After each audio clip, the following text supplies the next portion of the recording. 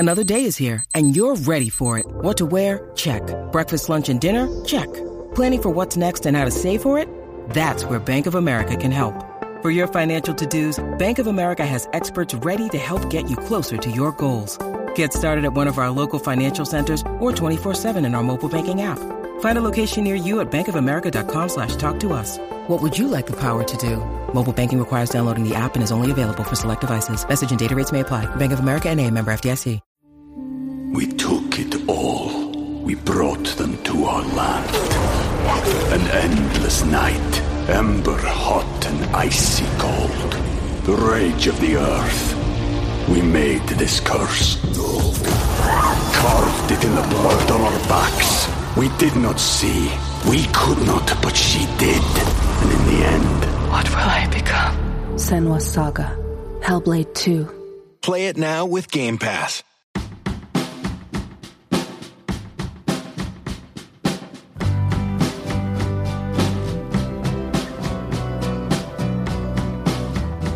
Welcome to episode 20 of the LSQ podcast. I'm your host, Jenny LSQ. This is the final episode for this year, and this has been the first full calendar year of doing the LSQ pod. I just want to say thanks so much to all of the artists who've participated so far, and of course, massive thanks to you, even if this is the very first time you're listening. You can reach me with feedback at JennyLSQ on Twitter, and recent episodes that I recommend digging into include a conversation with singer-songwriter Leon Bridges from a couple of months ago, an episode from over the summer with multi-instrumentalist and producer Rostam, and I still really love that Tegan and Sara episode from earlier this year. You know, one of the most recurring threads of the interviews I've done for the podcast so far is the influence artists attribute to a sibling with whom they grew up. In Tegan and Sara's case, for instance, it's All Right There, or Aaron Dessner from The National, who's also in a band with his twin. And Eleanor Friedberger, the guest in this episode, her first band, Fiery Furnaces, was with her older brother Matthew, and in the interview you're about to hear, Eleanor talks about just what a huge impact her brother's taste in music had on her as she was growing up. Plus, we talk about Rebound, her excellent new solo LP, and after the interview with Eleanor, I'll play you an excerpt from my archive from 2007 when I was assigned a Rolling Stone cover story on Amy Winehouse. I'll tell you a bit more about that once we get to it.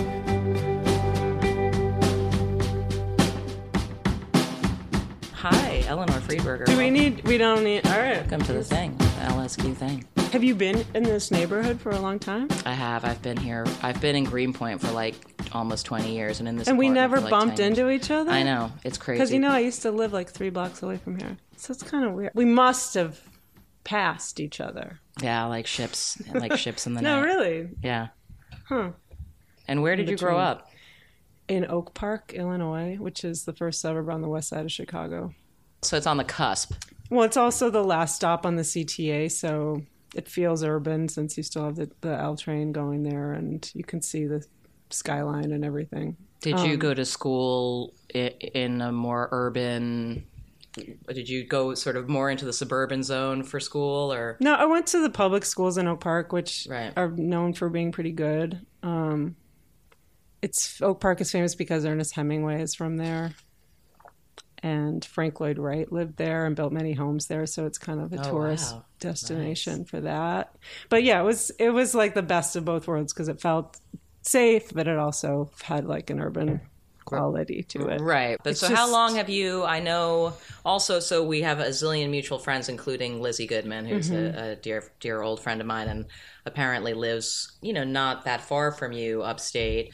But how long ago did you move up there? It will be 5 years in November. Right. It's been a second. And in that time, have you been home a lot? Has it been really like truly a home base? It is truly a home base, but I don't think I would be enjoying it as much if that was where I was trapped, right. Month after month. I've been traveling as much as I can, basically, all the while that I've been up there. So it's great to come. It's a really nice place to come home to. And I don't miss any of this stuff. Right. That's outside here. Right. not to, I don't know how negative I can get, how negative I can get. But just all the stuff that the city has to offer now it just isn't for me. I just don't.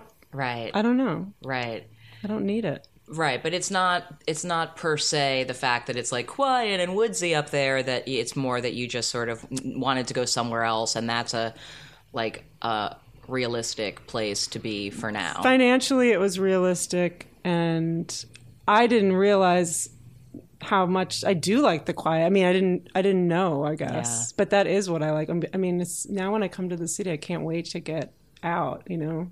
Right. Do you feel like traveling is that like just the pressing the kind of inspiration buttons? Because I know, you know, that your latest album, Rebound, was inspired by this long trip to Greece, but that you didn't start working on the songs until you came back home to your home that you're talking about upstate, right? Yeah. So, I mean, have you found in this time that you've been based up there that like being able to sort of like go have big city experiences around the world and absorb whatever the vibes from that, and then go back to that place and be like, what did it all mean? I'm quietly nodding, but yeah. No, I mean, I still, the best part, not the only perk, but the best part about the job, if I can still call it a job, is getting to travel. I don't take a lot of vacations, you know. It's just, it's about going to different places to play shows and then figuring out how to stay in those places longer or whatever, you know. And how did you know you wanted to go to Greece? My mom's Greek American, and I've been going to Greece with her. I'd started going to Greece with her when I was like 20 and going pretty regularly, and then started playing shows there maybe like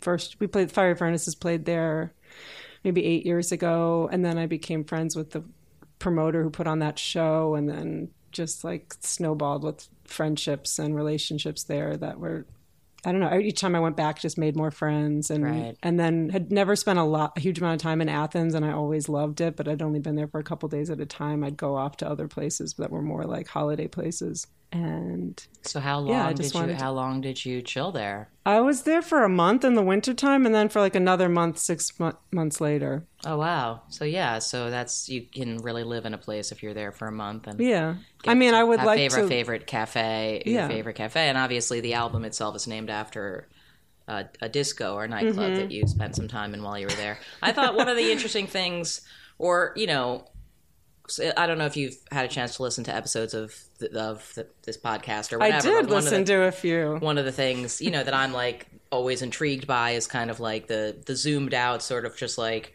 what is it that you've always been doing? And I, in reading some of what you've said about making Rebound, thought it was intriguing that you were consciously trying to shake things up for yourself and do things differently, but that still you, in the process, identified things that you can't get away from in like the way songs come out of you or something like that. Sure. So I wonder if from kind of this current perspective, having put out now several solo albums and all this stuff with Fiery Furnaces and beyond, like, do you feel like there is an innate kind of a song that is the kind of song you've been just sort of always striving to make, if that's not too meta? I mean, do you still feel like you're pursuing this a similar goal as when you started writing songs in the first place? Yeah, sorry, I'm having like a lot of different thoughts at once. The first song that I remember writing with my brother as an adult was a song called Death for St. George, and it ended up being like on an album that we called EP. That was just kind of like B-sides or whatever you want to call it. And I'd been living in London for a year after being in Oak Park till I was 17. I made a few like big moves before I came to New York. One was going to Austin, Texas to go to college at UT, and I didn't know anybody there, and that was like probably the smartest thing I could have done as a 17-year-old. And then I moved to London for a year after college, also just like as an adventurous 22-year-old. Awesome cities, Austin and then moved to New York. But anyway, so I lived in London for a year, and my brother was briefly living at home at my mom's house, and I was just like telling him stories about my trip. Not trip, but just telling him stories about living there. And then the lyrics for this song, Death for St. George, which was the name of a store and like a brand in London at the time, came out of that, me just telling stories to my brother. So to answer your question, I feel like that has been the kind of impetus. Or like this, not a template, but the way that I've written songs is just a way of telling these stories that, you know, maybe it started out to amuse my brother, to amuse myself, to amuse a friend. Almost every song that I've written is for someone. And that person may or may not ever know that that's the case. But it's definitely, that's in my mind, like me either recounting or retelling or explaining something. But I'd say 90% of the songs I write are like that. Right. And so going back to the song you're describing, like how did it become a song from when you say that was sort of the... So I had this little gap period between, you know, I was living in London and coming back and thinking maybe I was going to go back to Austin, and that didn't work out. Or I'd always wanted to live in New York, but just as like a fantasy as a dumb kid, based on, you know, music and books and movies and stuff. And so I moved to New York in March of 2000, and my brother moved to New York the following fall. And we hadn't lived in the same town since we were like, you know, 13 and 17. Wow, yeah. And actually I was at a party literally 4 blocks away from here on Franklin. And it was my friend Tim's birthday, and he asked for his birthday present if I would play some songs with him at the party. And he played the drums. And my brother was at the party. And I remember my brother kind of conspicuously sitting alone in the corner, like watching us. And I felt a little self-conscious about him watching. And then afterwards, I just remember being like, well, maybe you should play with me, you know, or him saying something. I'm like, well, why don't we play together? Right. There wasn't really a big discussion about it. And I had played a couple of times, including another like short-lived place. Maybe you remember, I think it was called like the G Stop or something, like this terrible little bar right on the other side of Greenpoint Avenue on Franklin. And there was a little stage in the corner, and my friend Mikayla, who I'd gone to college with, played drums with me. And right. That was the very first time I played in front of people in New York. And actually, I remember Britt was at the show for some reason. He happened to be in town. I just remember like him saying like, you should tune your guitar before you play. You know, that was his advice. I'm like, okay, yeah. Do you remember if you felt good about how it went, or what at that point, what the fun of playing a show like that was to you? That's a good question. Or what were the short-term goals? No, what were the short-term goals at that time? Absolutely no idea. I just remember as like my attitude when I was younger, like in college, like I went to so many shows in Austin. It was like just the best time to be. I was there from 94 to 98. Holy shit. And I had a fake ID, and like emos at the time, you know, you could go in if you were over 18, I think you had to pay $5, but if you were over 21, it was free to almost all the shows. Oh, wow. Even for touring. Also, bands. just thinking of like artists that would have been touring in college towns like that during those years. It was amazing. It's like all the best. And I went to see bands, you know, probably 4 nights a week. Anyway, but my attitude was, remember, just like watching, be like, I could do that. You know, that was like, it was more like this competitive. I'm pretty competitive by nature.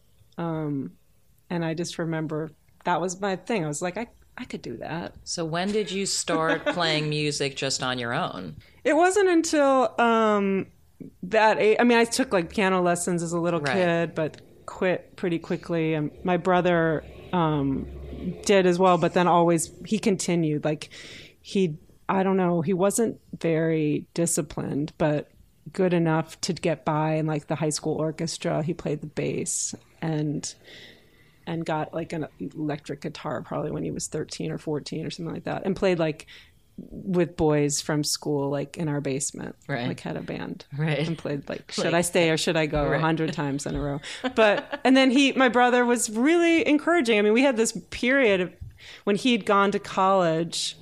He moved to Champaign, Illinois, which was just like 2.5 hours south of Chicago, where the University of Illinois is. And that was just also like a hotbed at that time for, I don't know if you remember like the band Hum. Oh, yeah. They had a big hit. Do you really? Dude, that song still rips. Stars by Hum. Come on. I listened to it recently. I went through like down this like she black thinks she missed the train to Mars. She's out back counting stars or whatever it is. I pulled out like a box of 7 inches recently, like with some of my. So my brother like infiltrated this riot girl band called Corn Dolly. Okay. And I put it on. It was pretty awesome, actually. Anyway, and then he started his own band with 2 of the women who were in that band. And I used to go down there. And as soon as I got my driver's license, I went to Champaign all the time to go and visit him. And so I started going down there. And it was the kind of place where you could buy a really cool guitar for $200 at the time. So by the time I was 18, my brother bought me a guitar. And then the following Christmas, he bought me a drum kit. And then I got a 4-track the next. So like in college, then I started playing, but not in front of people, right? Until much later. But did you feel sort of an instant attachment to like writing your own songs once you kind of had actually started doing it, or did it have an instant appeal to you? It wasn't a kind of release for me not at that age. I didn't know how to use it as a tool for that. I think I met a bunch of guys from Chicago down in Austin who I started hanging out with, and they just for fun, they played music every night and made 4-track recordings. And instead of them being like, "Hey babe, do it," they included me, Yeah. Hey, I don't know. I know what you mean. And so that was really... It was 1978. Yeah, and go get us some beers. But, it wasn't like that. I was included, and so that was important. But I started writing songs around that age. And then when I was 19, I started dating a guy who was in a band, and that had just been signed to Matador Records, and I kind of put my own stuff on the back burner a little bit, whether that was intentional or not, but that's kind of what happened. Right. But I mean, before all that though, I mean, I was so obsessed with music that I didn't even need to be playing it. It served like this other role for me from a really young age. And, for years I spent like just pretending to play, and that satisfied this thing. I don't even know. I mean, I should see like a shrink to really get to the bottom. Meaning, of like it. as a little kid, even as a teenager. I mean, up through high school, like if I wasn't hanging out with friends or playing sports, I would just be listening to records alone for hours. Right. Often with my mom's like old classical guitar in my lap, and like pretending to play it and singing out loud. Yeah. Along to the records. Yeah. And I did that up until I was 17 years old, Yeah. Like for hours. And that was my idea of fun. Yeah. So that started when you were how old? What was as long as like I had privacy. I mean, when my brother was around, my brother left home like when I was 13, I guess. And so up until then, he definitely ruled the jukebox scene. Yeah, I mean, he was the ruler of my universe, for better, mostly for better. I mean, he just introduced me to everything. Yeah. And it was a great... So what kind of stuff would that have been as a kid that he played that you were like, thanks? I mean, well, from like a really young age, like, he was really into The Who when he was little. I don't know. I mean, just every classic rock thing you can imagine. And then... from like The Who, he got into like The Clash and then reggae, but by the time he was a teenager, like 16, he got really serious about classical music. It's like when we first got a CD player, he probably had like 40 CDs and they were all Shostakovich. Like it was. He was all over the place, but he had a subscription, or maybe not a subscription, but he bought Spin magazine every month. Mm-hmm. And back then, like you found out about a lot of stuff. But, like he loved the Replacements. I remember my mom driving him downtown to see the Replacements when he was probably 13. Oh, wow. And I had this memory the other day. I was telling a friend, I don't know what year it would have been, the album Don't Tell a Soul. Mm-hmm. I think they kind of like, got a flack for that album as maybe whatever. But they were on... And yet it's my favorite. Is it? Well, no, maybe not my favorite, but I ride for that album. I like the like late melodic shit, There are some good songs on it, but they were on. It wasn't the Grammys. It was like the American Music Awards. That was a thing, and we knew that they were going to be on. So I don't know what year that was. 1989, maybe. Right. And my brother was in the basement.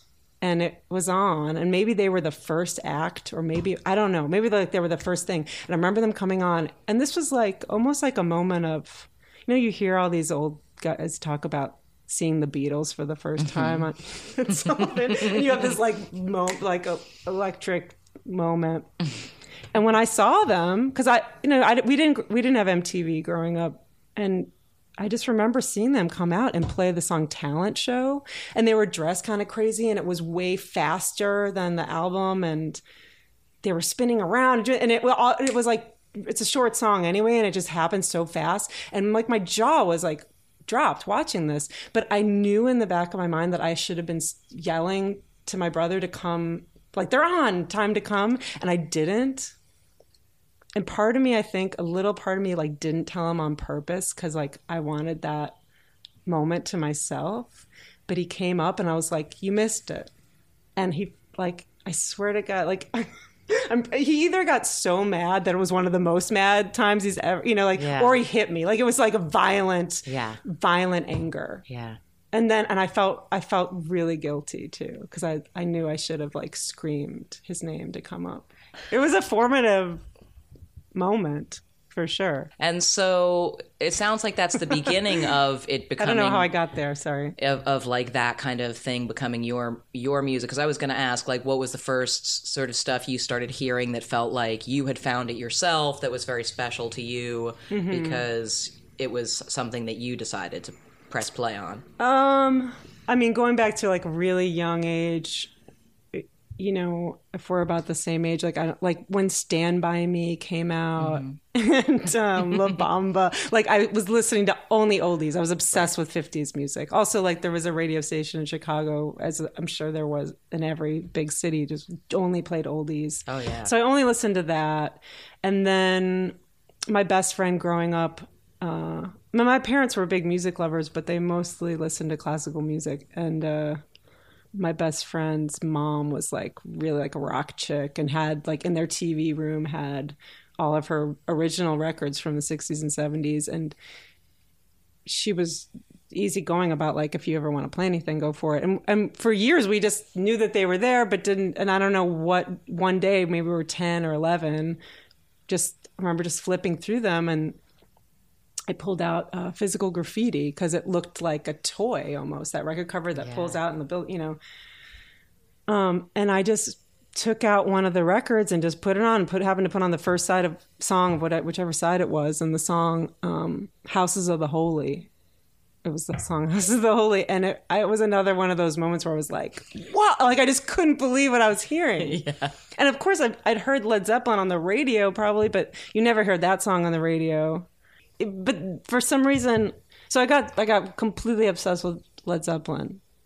And my brother, to answer your question, like he hated Led Zeppelin. Now he doesn't feel that way. But at the time when he was like a little teenager, he thought like you could like The Who or you could like Led Zeppelin. You couldn't like both or whatever. And so I had to keep that secret from him. So like when we first got the CD player, like I started buying Led Zeppelin CDs, but I wasn't allowed to play them. Until he left. Anyway, but then it was more like, I was 15 in 1991 and got into all that stuff. Right. And I know previously I only listened to old music. Right. I know that Neil Young is a big one for you. I've seen you mention his name in a few places. When did you have your big delve into the Neil catalog? I'm not the biggest Neil Young fan, to be honest. I have other people, but for some reason, I feel more like connected to his like physical presence. I mean, I love his songs, but there's something about him as a presence that I really, I don't know if admire is the right word, but like I would want to channel that. Interesting. And his individuality and like his singular. I mean, he's like totally singular. Yeah. But of course, I love his songs too. Actually, I remember being my brother was in a band when he was a teenager, and they played Keep on Rockin' in the Free World. Maybe that was like the first introduction. I don't know. Right. But what you're describing, it sounds like in part, and I think now that you mention it, where one of the references to this involved when you're on stage, describing the sort of when you're on stage, where you kind of need to tell yourself that you're Neil Young or something. You might be Neil Young or whatever. Did you? At what point, since you started to get up on stage and perform music, was it hard at first, or at what point do you think you kind of found? Because I remember seeing you play a couple of years ago, I guess, in LA at Spaceland, the Satellite, whatever that place is called, and it was the first time I'd seen you play a solo show ever, and I mean, I was just sort of like, what the fuck? Why is she so cool? You know. Thanks. In terms of like, just like, you know, some people you just don't, they're never going to be that comfortable on stage or whatever, not like where it's just like the most normal place to be. But yeah, was it a process for you to get to a place where you figured out how to not be inhibited in your body on stage? Yeah, I mean, aside from like really early days when I wear like a baseball hat on stage and was kind of nervous and didn't know to look at my hands, and, you know, just I don't have. I've said this so many times, so I don't want to say it again. But it does come down to just having this natural, because I was good at sports as a kid, and just feeling that gave me a huge amount of confidence that I just I don't feel as self-conscious in front of people as maybe I might. I don't know. Yeah, that's but interesting. I still don't know what I'm doing though. I mean. I honestly have no idea what the fuck I'm doing. But I mean, it's nice that it comes off as this thing that you're describing, but I just don't really know. Right. But sorry, that wasn't a good answer. No, it is. No, because some people I think feel that they are actually very nervous about it, but somehow they go into someplace else, you know what I mean, and to get through it. But it sort of always feels like, was that the most absurd, like, did that look natural at all? Right. You know? Well, I really like it, so that's good. I also don't do anything that different on stage than I would do in I don't think of myself as being necessarily like a terrific performer. And people say like you're a good performer and you've got good energy on stage and all that, but I'm not very performative, you know? Right. No, you're not doing, splits. But I'm not doing Pete Townsend. I'm not bending over. I'm not doing much of anything, you know? Although I'm moving, I do feel like I'm moving, and I am singing and doing stuff. But yeah, I'm not going to this zone where I'm channeling. Right. And is that compared to when you're in songwriting mode? I mean, how does that do you have to go into that sort of, I know that you had previously to Rebound written lyrics first and then written songs, melodies to go with those lyrics, as opposed to the sort of ham and eggs yesterday, stream of consciousness kind of thing that other people describe experiencing. But yeah, is it nonetheless, when you're at the point when you're doing it that way of writing down ideas for lyrics, are you in some sort of, is it like a fugue of a kind? There's like different phases. Right now I happen to be in one where I'm like, you know what, I'm at home right now for a little while. I'm going to have a few drinks or maybe smoke pot or whatever and just have fun and like go to where I play and like make some noise. Right. And because I'm not feeling pressure right now to get something finished, but maybe I have like one verse to a song and a chorus to another song, and maybe there's like 4 or 5 things like that, and I'll be messing around with those 4 or 5 things over and over again, and that's fun. Right. But then there comes a time where like, oh, okay, now I have to actually start, and that's, I'm not going to smoke pot or I'm not going to be drunk. One or the other. Or whatever. Right. Yeah, and it's like, well, now that's almost like, okay, I'm writing a research paper in college, like, and you get that feeling of like I have to like actually look through all my notes and get the work done. Right. And I happen to be a freak who, although I was a procrastinator and would wait to the end, I actually like doing that. And I love putting those ideas together to make something work. So did you have other things that were like kind of wordy zones that you nerded out on before you started having lyric writing as a place to direct that energy? Were you like a big fan of, poetry or or just like some other, journaling or whatever as a kid? When did you discover that you liked putting together words? I don't know. I mean, I always wrote pretty naturally, and I wasn't like ever trying to find my voice. If people know me, say like, you're very direct, you're very honest and clear. And that's kind of always how I wrote. Right. So, I'm guessing to an extent with Fiery Furnaces that just because that era, mid early aughts, whatever the fuck you want to call it, 2003, 4, 5, up until 2010. The good old days? The good old days. But where... the almost good old days. The illusion of it being the good old days, but it was like, oh no, but there's an expiration to it, so enjoy it while it lasts days. Yeah.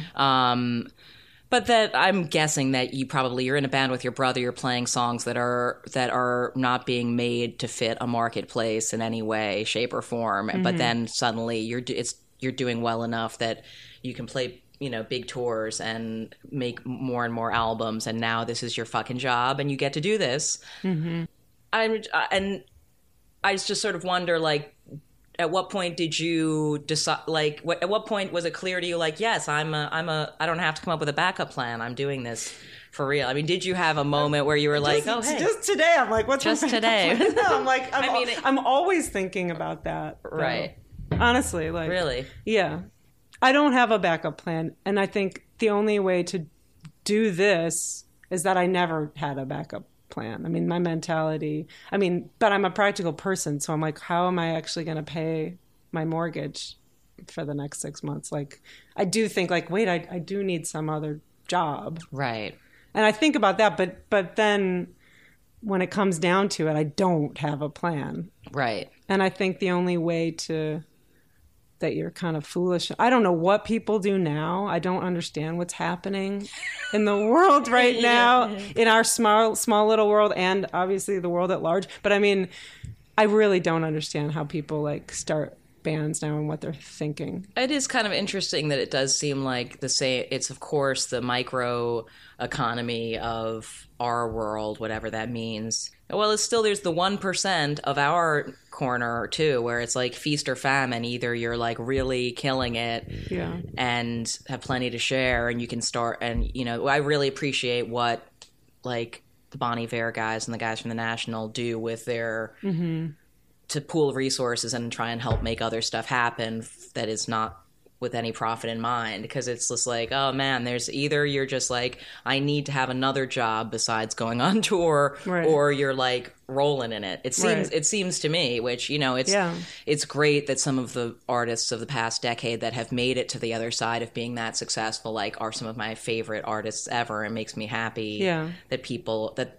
there are that many listeners who love this kind of stuff, but at the same time it's like, oh man, you really either make it or you don't, more than ever now, maybe. I don't know. But I guess that was sort of, if there is a question in there, the question is sort of like, what kind of have you learned over the years since, including Fiery Furnaces at its most, say, commercially successful, like zooming out on all of it, like, if you want to not have a plan B, what sort of philosophy do you have to adopt as an artist? Or like, I'm a very pragmatic person, and yet I have this like fanciful sort of job, lifestyle that doesn't really make a lot of sense.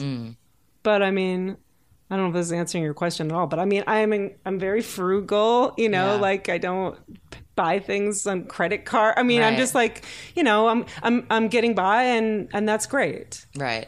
But I didn't like move to New York with like, I'll try this out for a few years and then I'll go to grad school and become like, I never thought that. I was just like, just on this blind kind of path. I don't know. Yeah. I mean, it's kind of remarkable, I guess, when you think about it. It's also very dumb. But I mean, does it feel like something that you have to do? It's a good. I'm music too. or I'm creating too like things. Midwestern and pragmatic to say that. Right. But you're like, I'd be fine. I'd miss it, but I'd be fine. But yeah, I don't know what I would do. Right. So I guess I have to. But would you record songs for yourself at home in the same way you do now, even if you were never going to share them with anyone? I'd like to say yes. Right. But I mean, well, if I don't have a large enough audience to like continue to play concerts for people to make a living, it's like I have to figure out another way to like.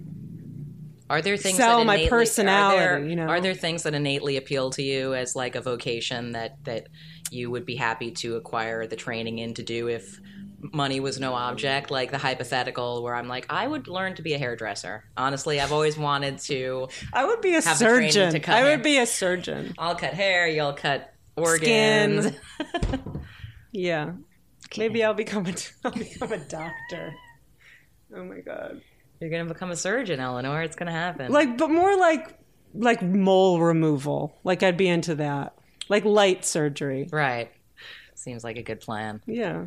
I think that's all I've got for you. I think that's an apt place to wrap up. I don't want to keep you from your medical training. I know that it's been a long course of study. I've got like 8 years or something. You got like 8 years of study ahead of you. Enjoy your internship.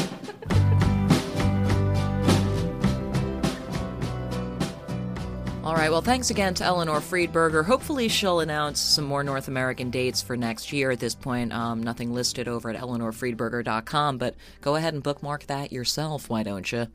And next on this episode of LSQ, it's an archive clip from an interview I did in early 2007 with Amy Winehouse. I was assigned a cover story for Rolling Stone about Amy and ended up spending a couple of days with her, a day and a half or so in Toronto and then another day in Miami.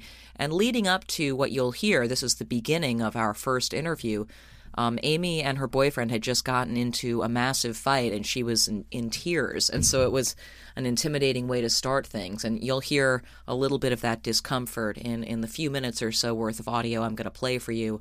There's a lot of interesting stuff in the few hours worth of tape I have with Amy, and so I will devote a greater portion of an episode, if not an entire episode, to that at some point. But for now, a little bit of insight and some kind of uncanny similarities between this little bit of conversation and what you just heard with Eleanor Friedberger. So let's get into it right now. We took it all. We brought them to our land. An endless night, ember hot and icy cold. The rage of the earth. We made this curse. Carved it in the blood on our backs. We did not see. We could not, but she did. And in the end, what will I become? Senua's Saga. Hellblade 2. Play it now with Game Pass. When you need mealtime inspiration, it's worth shopping Kroger, where you'll find over 30,000 mouth-watering choices that excite your inner foodie. And no matter what tasty choice you make, you'll enjoy our everyday low prices, plus extra ways to save, like digital coupons worth over $600 each week. You can also save up to $1 off per gallon at the pump with fuel points. More savings and more inspiring flavors make shopping Kroger worth it every time. Kroger, fresh for everyone. Fuel restrictions apply.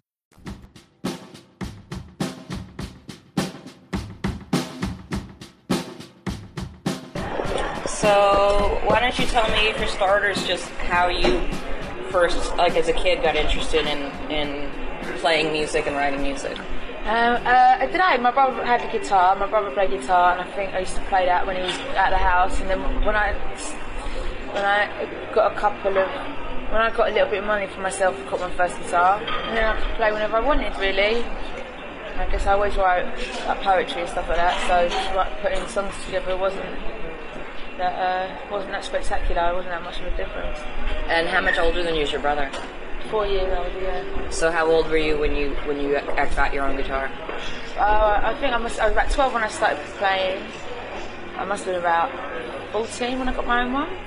And what did you immediately start playing your own, writing your own songs, or were you just playing other stuff? Yeah, pretty much. So what are the first songs that you played or wrote sound like? Can't remember. Yeah. I didn't start writing until I was about 15. Right. And by then I was listening to a lot of jazz, a lot of hip hop, Right. like a lot of Mos Def, a lot of hip hop. Right. So at what point did it go from being like this sort of, did you always feel like you wanted to be a musician or a songwriter or a performer professionally, or did you have other things that you were interested in? I didn't ever want to be a musician. I just thought I'll always have it on the back burner. Yeah. I went to be a roller skating waitress. And, like doing your kid. Well, so you wanted to be a roller skating waitress? yeah. Yeah. Was there like a place near where you grew up where they were roller skating waitresses? No, I always liked to do stuff. I always watched music film. Right. That's what I grew up on. I didn't really watch anything current, you know what I mean? Yeah. Was that stuff that your parents introduced you to, like those kinds of movies and stuff? I guess so, yeah, like American Graffiti and all that kind of stuff, yeah. So, where did you get your tattoos? I got them done in London. All from the same artist? No, I got them all over really, London, New York, a couple of places, Manchester. Right. When did you start getting them? About 15. Right. So which one's the first one? I got a Betty Boop on my back when I was 15. I just like tattoos. How old do you have to be in England to get legally to get tattooed? I don't know. Not a clue. They were just like, okay, whatever. Yeah. What did your parents think of that? Yeah, my parents pretty much realised that I would do whatever I kind of wanted. Right. I was quite young, so that was it really, yeah. So how long after you got that first tattoo, did you keep it a secret from them, or did they know about it? I think they knew about it straight away. It's just my mum and dad, do you know what I mean? Yeah. So, yeah. I'm not really, I'm not that badly behaved. Okay. So when did you start pursuing playing music professionally? I think when I was about 16, I was singing with a jazz band, and a guy came to see me, my friend Nicky Shemansky, and said to me, "Oh, come and have some studio time." And I didn't understand why, and he was like, "Well, you'll make an album, that's what you're going to do." Right. Did you not, were you not aware that you were, were you not aware that you were talented? I didn't think it was special to be able to sing. Right. So you were just sort of like, okay, you want me to make a record? Yeah, I just didn't get it. I didn't believe that he'd let me. Yeah. So exactly what I wanted to do. I was like, well, what's in it for me? Oh, sorry, I was like, what's in it for you? Yeah. I didn't get it at all. And then I started doing gigs when I was about 18. I just going out with the guitar. Yeah. And I just didn't understand, I love playing guitar. And I didn't understand that I could go in a studio and play nothing and write whatever I wanted to write. And I just didn't understand why. Yeah, why, yeah. So at what point did it start to switch over from being like, okay, bye, to being like, well, this is what I do now and I'm taking it seriously? I don't think I got there yet. Really? Yeah, yeah.